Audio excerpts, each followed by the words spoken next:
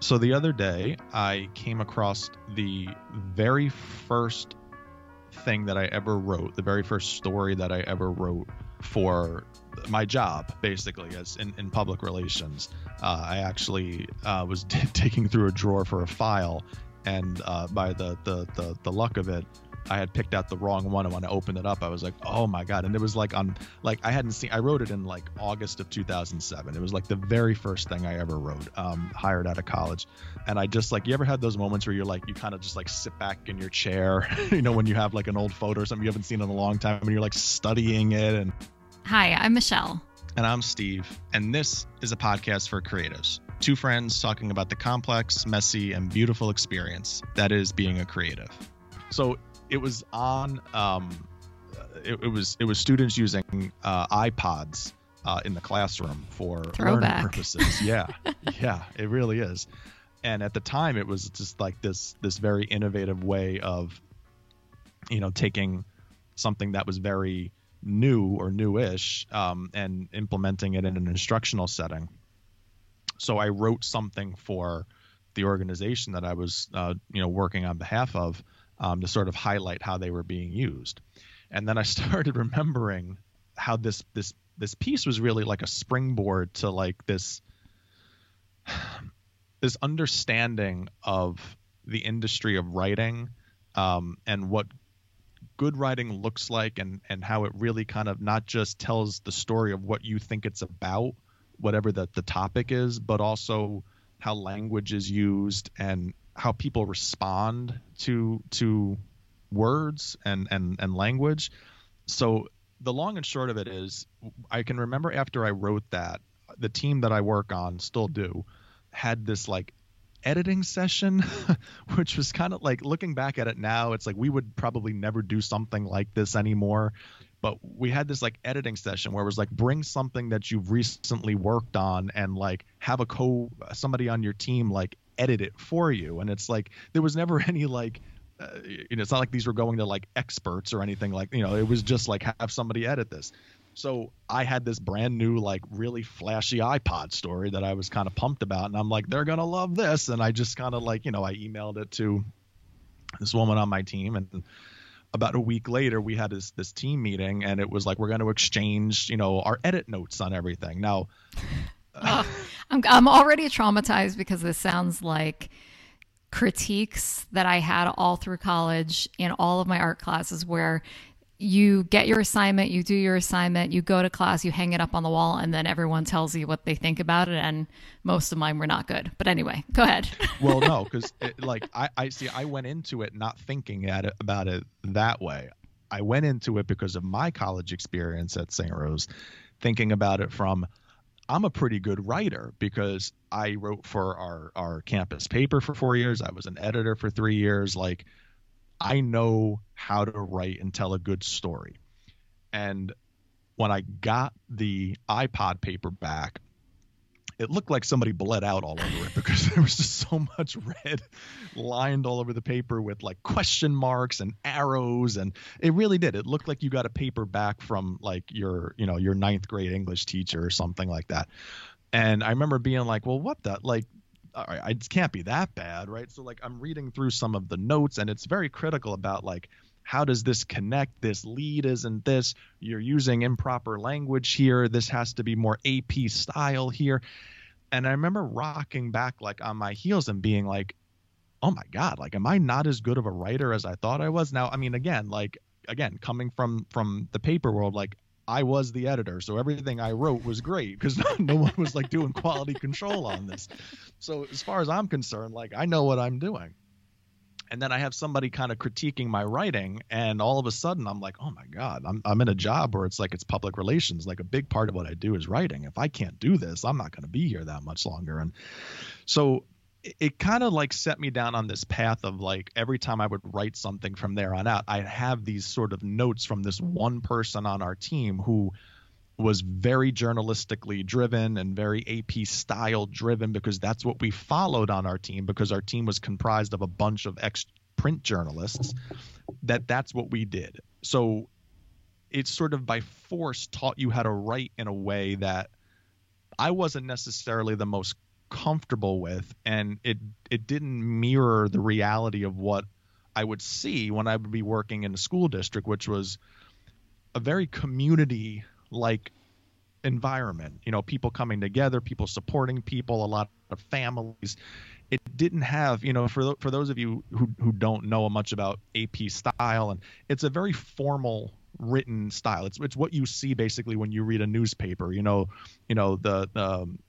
to the White House, or it's the institutional lead into it. So like for a school district, it would say, you know, the XYZ Central School District is proud to announce blah blah blah blah blah, or you know, on April 14th, the XYZ Central School District blah blah blah.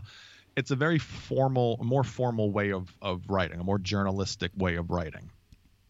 But I think what I was really having a very hard time with is that we weren't journalists, and you know, we were public relations professionals. We were very much on building relationships, and what I was very aware of at that time was you can't build relationships with language that doesn't set out to actually build a relationship.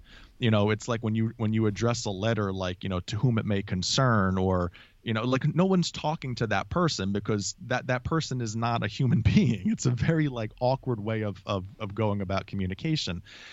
So I think what was frustrating was that writing was a passion of mine. It was something that I deeply cared about. I thought I was pretty good at. And in my first crack at it on a professional level, I got knocked down a couple of pegs by somebody who looked at the job differently than I looked at it. And what it sort of did was set up this like cultural, you know, shift of, is it journalistic standards for what we do, or are we writing from a more inclusive community like, you know, direction that allows us to actually kind of pull more people in, but not having the confidence to assume that role at such an early part of my career. I started writing in a way that wasn't what I felt like was right. I started writing in a way that was very professional and very, you know, certain, you know, AP style driven. I had a similar experience to this, coming from the place of thinking that you were good at something and then kind of being knocked off your horse. In high school, let me take it back further. I kind of grew up loving reading and writing. I was definitely more of a language arts kid than a math and science kid. And when I got to high school, for a few years in high school, I was in like AP English, and that was the only like advanced placement other than art that I was in. So kind of coming from the same point of view of feeling like I was at least a decent writer, had my head around English of the non-regular art classes in high school, feeling like that was my strongest area going into college. And all of us, I don't know if this was at all liberal arts colleges, but at our college, we all had to take this writing class like first semester freshman year. And I don't remember what it was called. Expository writing. Is that what it is? Yeah. Or what it was? I don't know if it maybe still is. Yep. And I remember writing my first couple of papers in those first few weeks of school and getting like C's on them, which was not typical, and feeling like that same thing that you were describing, like maybe I'm not a good writer, or maybe I've been doing it wrong.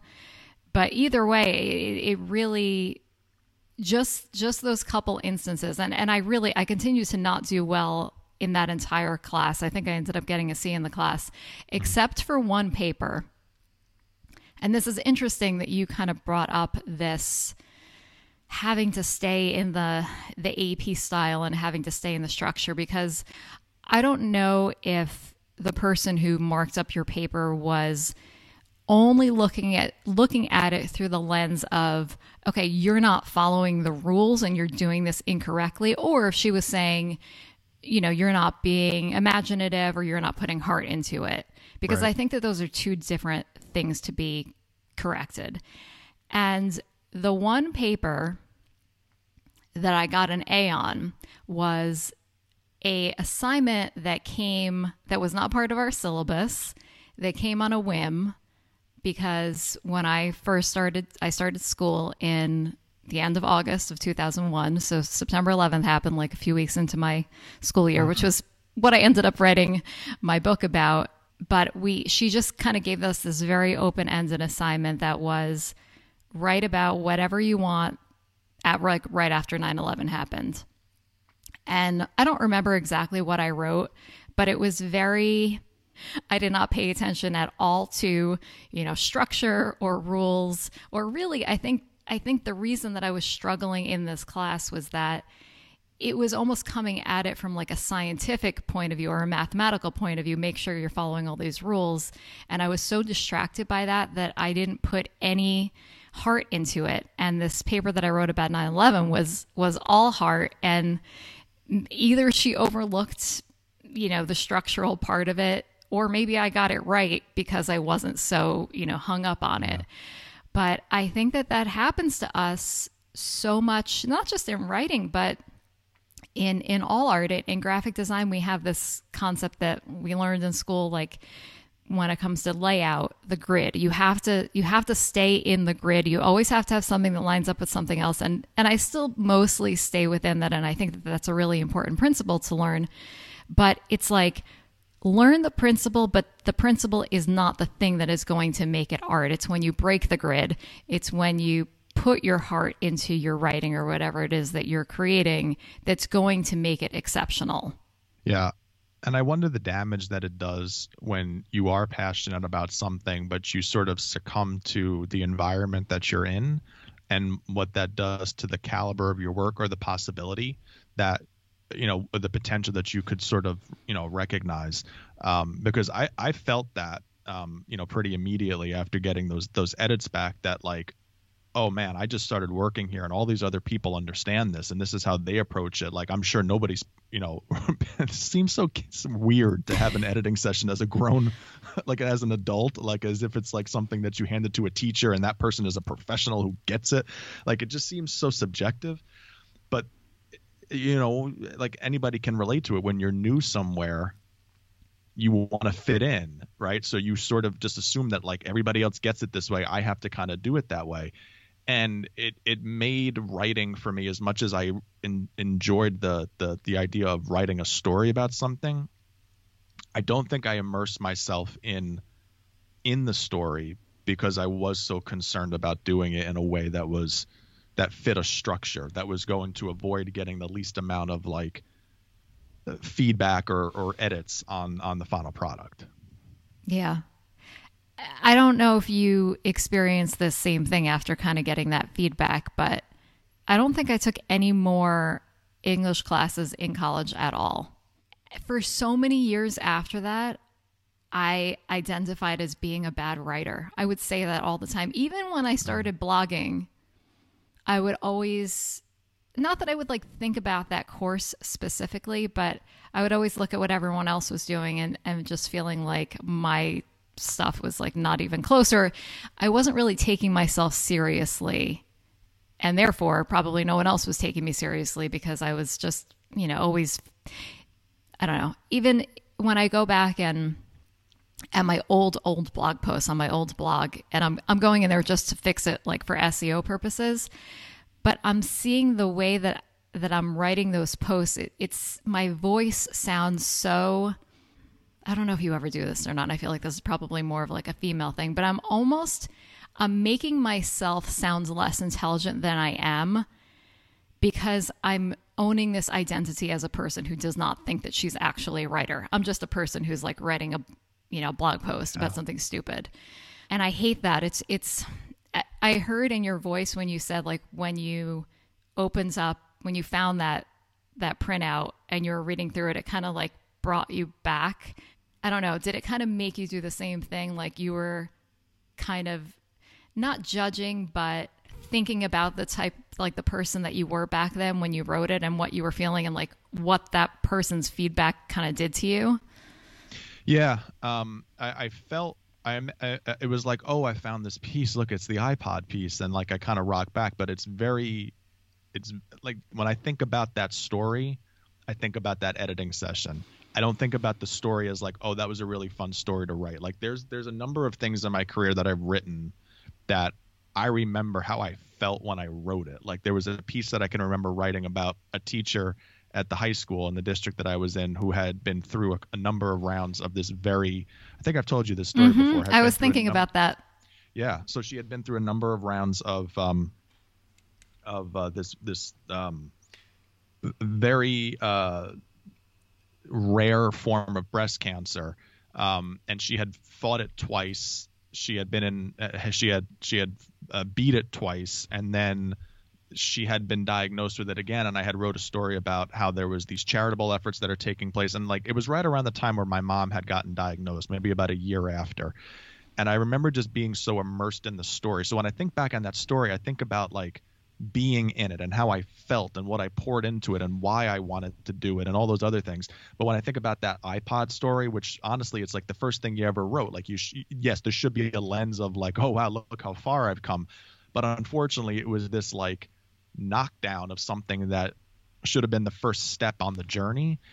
And it's like you got tripped before you even got out of the blocks. And it's such a hard thing, I think, to overcome and to find clarity and purpose to something that you actually enjoy doing. Because I took that same course at St. Rose, and like we wrote like 5 or 6 different types of stories, and I remember really loving it because it was like it challenged you, and the professor was encouraging, and it was something that I actually really, I know you probably had to do. Whoever your professor was, I did not have the same one. Robert Kester. I'll never forget that man as long as I live. But that's another reason. Like you think back on that class and you're like, that's a guy who it was a springboard for me in my career. But yeah, no, when I look back on that iPod story, it definitely has more negative connotation than like this was the first step on my writing journey. And maybe in some weird way, it was a helpful step on my writing journey because I realized after forcing myself to write in a way that I wasn't comfortable with, that this isn't the way that this is supposed to be when we're writing in like a school setting, in an environment that's much more based on community, where language like we, us, our, talking about inclusivity is much more impactful than a formal type of distance writing where it's almost like you're separate from the entity that you're writing about. So was there like a moment or a piece that you wrote when you decided that you were just going to ignore what that person said to a degree? Or did it kind of happen over time where you realized, and after being there for longer and you feeling like, you had the confidence to step up and say, like, we're being a little too formal here for what we're writing about? Yeah. Was there a moment, or did it happen this transformation happen over time? Because I know that you don't write that way now. You didn't follow that person's advice. No, there wasn't like a moment. There wasn't a hallmark moment, but I think like anything else, when we're starting something new, whether it's a job or a hobby or anything, like we tend to try to mimic or be influenced by what we see or what we hear to be as like the way things are typically done, right? So like you try to like form fit into that. But I think what happens over time is if you're lucky enough to stay in it and stay with it, you find what works, for you. This is the funny thing about like working out. I am notorious for like being so inconsistent with like working out, and I will like look up, different ways that like people train or people run or how they stay motivated. And then I'm like, all right, I'm going to try to do that. And like, it doesn't work for me. But like where I have found my most sustained success is when it's like, I'm just going to do this, for me in the way that I want to do this. And when I say sustain, that's a stretch because it's not like it's still consistent. The 2 days. Yeah, it's a big accomplishment in my life.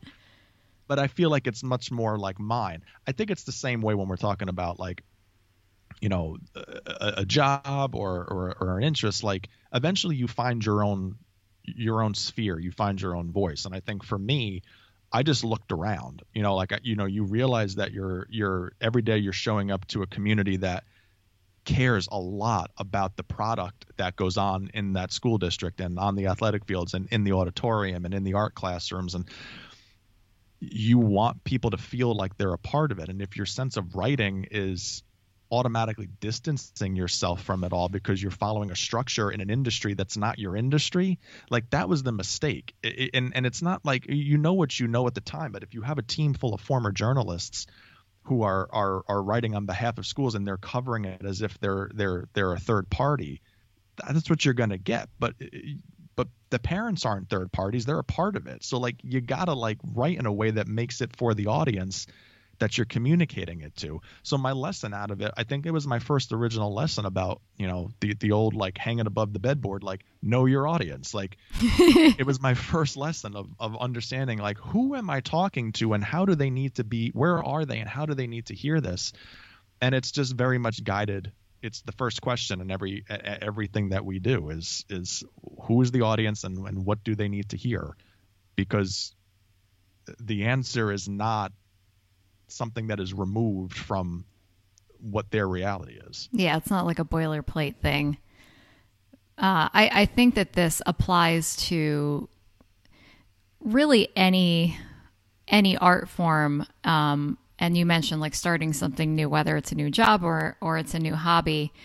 I think that we come into these situations feeling, you know, not the most confident and knowing that we have to put our time in. But I think, you know, when I asked you that question, like, was there a moment or did it kind of happen over time? I think it will always happen over time for everyone going through a growth period like this. And I do think that there needs to be some elements of like looking at what other people are doing and having an understanding of the structure, like knowing that AP structure is out there is great for you to reference, but you can pick it apart and make it fit into, like you said, into the audience or to whatever it is that you're into what you're trying to create for what you're trying to create. So I think it's kind of a culmination of you will find your voice for your audience by just continuing to do more and more of it. And I see that in, you know, we've talked a lot about writing in this, but I've seen that even in, if I look at my Etsy shop, which is still up and running, and I still have so many old products in there that I created 10 years ago. I'm coming up on the 10-year anniversary of when I launched my Etsy shop. What is that, paper? Wood? What's the 10-year? I just want to know so I know what to get you. Okay. Yeah, we'll have to look that up. Tin? Is it tin? The 10-year?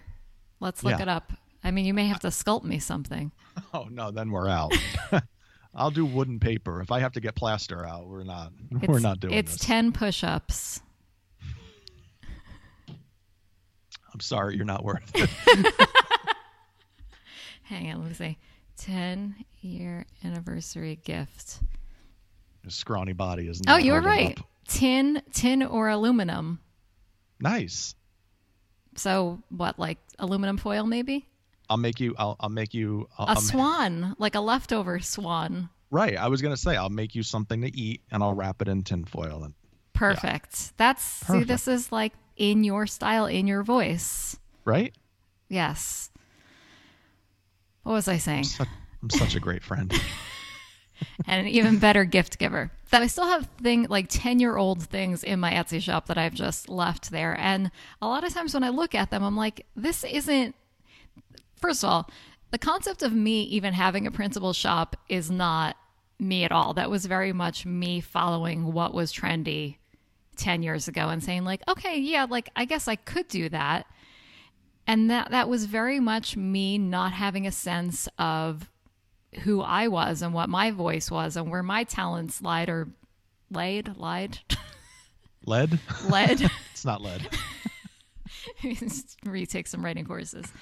But I think that's part of it. It's like knowing your audience, but it's also figuring out your own voice and then being confident to use it going forward and breaking out of these structures that they're in place to kind of give us a starting point, and I guess in some industries a standard.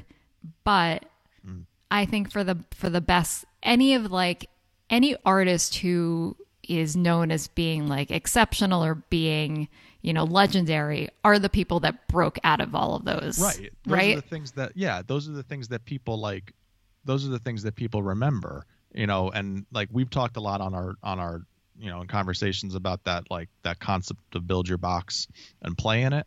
And like, it's your box, right? So it's like, I was so struck by the way that you described going through design classes in college, because that is very like, you can't like get away from the grid if you're looking at something in InDesign or wherever you're in. But like when you had talked about, you know, the real art and the creativity and whatnot comes from when you expand the boundaries and maybe go outside of the grid, that is like in its definition, that is building your box. Like that's setting that parameter that you function in, that you live in. And I think that that's like what we should all try to do our best to aspire to, that like, you know, there are standards, but like the more you're able to explore outside of them and then set a new parameter, that's where you live. That's where you sort of stay. And the more that you're able to do that, I think the more difference you make in the work that you're producing and the more of the impact that it ends up having. The person who corrected your paper seemed, or at least this is how I'm reading this story, very hung up on like, you failed to do this and you didn't address this, or like there, you know, there's a disconnect here and you were breaking all the rules. And maybe at that time, I don't know whether or not you really grasp the concept of the AP style, like if you knew it as well as they did, or if you didn't care. But I think that for any of these people who become these great artists, it is in a way a rebellion against that. But it's not that they don't know what the grid is, what the rules are, what the structure is. They're choosing to say like, yeah, I see that, but what I'm doing does not fit into that mold. I'm going to do something different. So I think for anyone who's starting something new and going into a new venture, like familiarize yourself with whatever your structure is within your field, but do not feel like you need to stay there. Even I think in the earliest stages, I bet that paper that you wrote is fantastic. Thank you. You know, I should dig that out. I'll take a screenshot of it and send it to you. I remember having fun writing it because it felt so different. It felt so like cutting edge and new. And I think the way it ended up, you know, it's probably more of one of those things you just sort of have to like redefine in your mind of like, well, this was growth. Like this was my first step into this process. And by doing that and being met with that level of like editing resistance, it might have knocked me back a peg, but it also allowed me to sort of develop my own point of view, that, you know, for a while I just felt like I was going off of what everyone else was doing. But when you stop and look around and you see your environment for what it is through your eyes and trust your eyes, like everyone has a point of view. It's just about using it. Mm-hmm. You know, that's where you really start to like, you know what you're talking about. You know what you see. You know why you want to make a certain decision on something. You know why the creative concept that you have had kicking around your head for, you know, the last couple of months is something that'll be really good. Follow it, you know, follow your instinct and follow that purpose, because that's where the fun comes from. That's where the growth comes from. And that's where that new box ends up getting sort of defined, where you get the joy to play in it. If you've enjoyed this episode, help us spread the word on social media. Tag us at Pod4Creatives and let us know what stood out to you. Well, when I was a kid, we did a tour of Gettysburg, and like with your family? Yeah. I didn't like dress up or anything. No. I mean, like, was it a school thing or? No, with my family. Like, I can't imagine this happening now, although maybe they still do it this way. But we were in the car, and the tour guide got in the car with us, and like you just let a stranger in your car. Right? I don't think it would be like allowed anymore. But he was in the car with us. I think my mom and dad were in the front seat, and he was in like the middle seat, and my sister and I were in the back seat. But I'm picturing him just like sitting between you and Liz, and just like, and being into like dressed up in a costume, and you just being like, No. Yeah. And he's just narrating like what this is or what that is, and then he's asking us questions along the way. And like, I'm miserable at this point because it's hot. I don't care about anything. And he's asking questions, and he's like, you know, now Steven, how quick do you think you could reload a musket with pellets and this, right? And he's asking, and like and then get off another round. And I was just like, I don't know, like 30 seconds. And then like he like laughed as if like I should know better. And I'm just like, I don't know. I still don't know. What's the answer? It sounds miserable. No wonder why so many people died.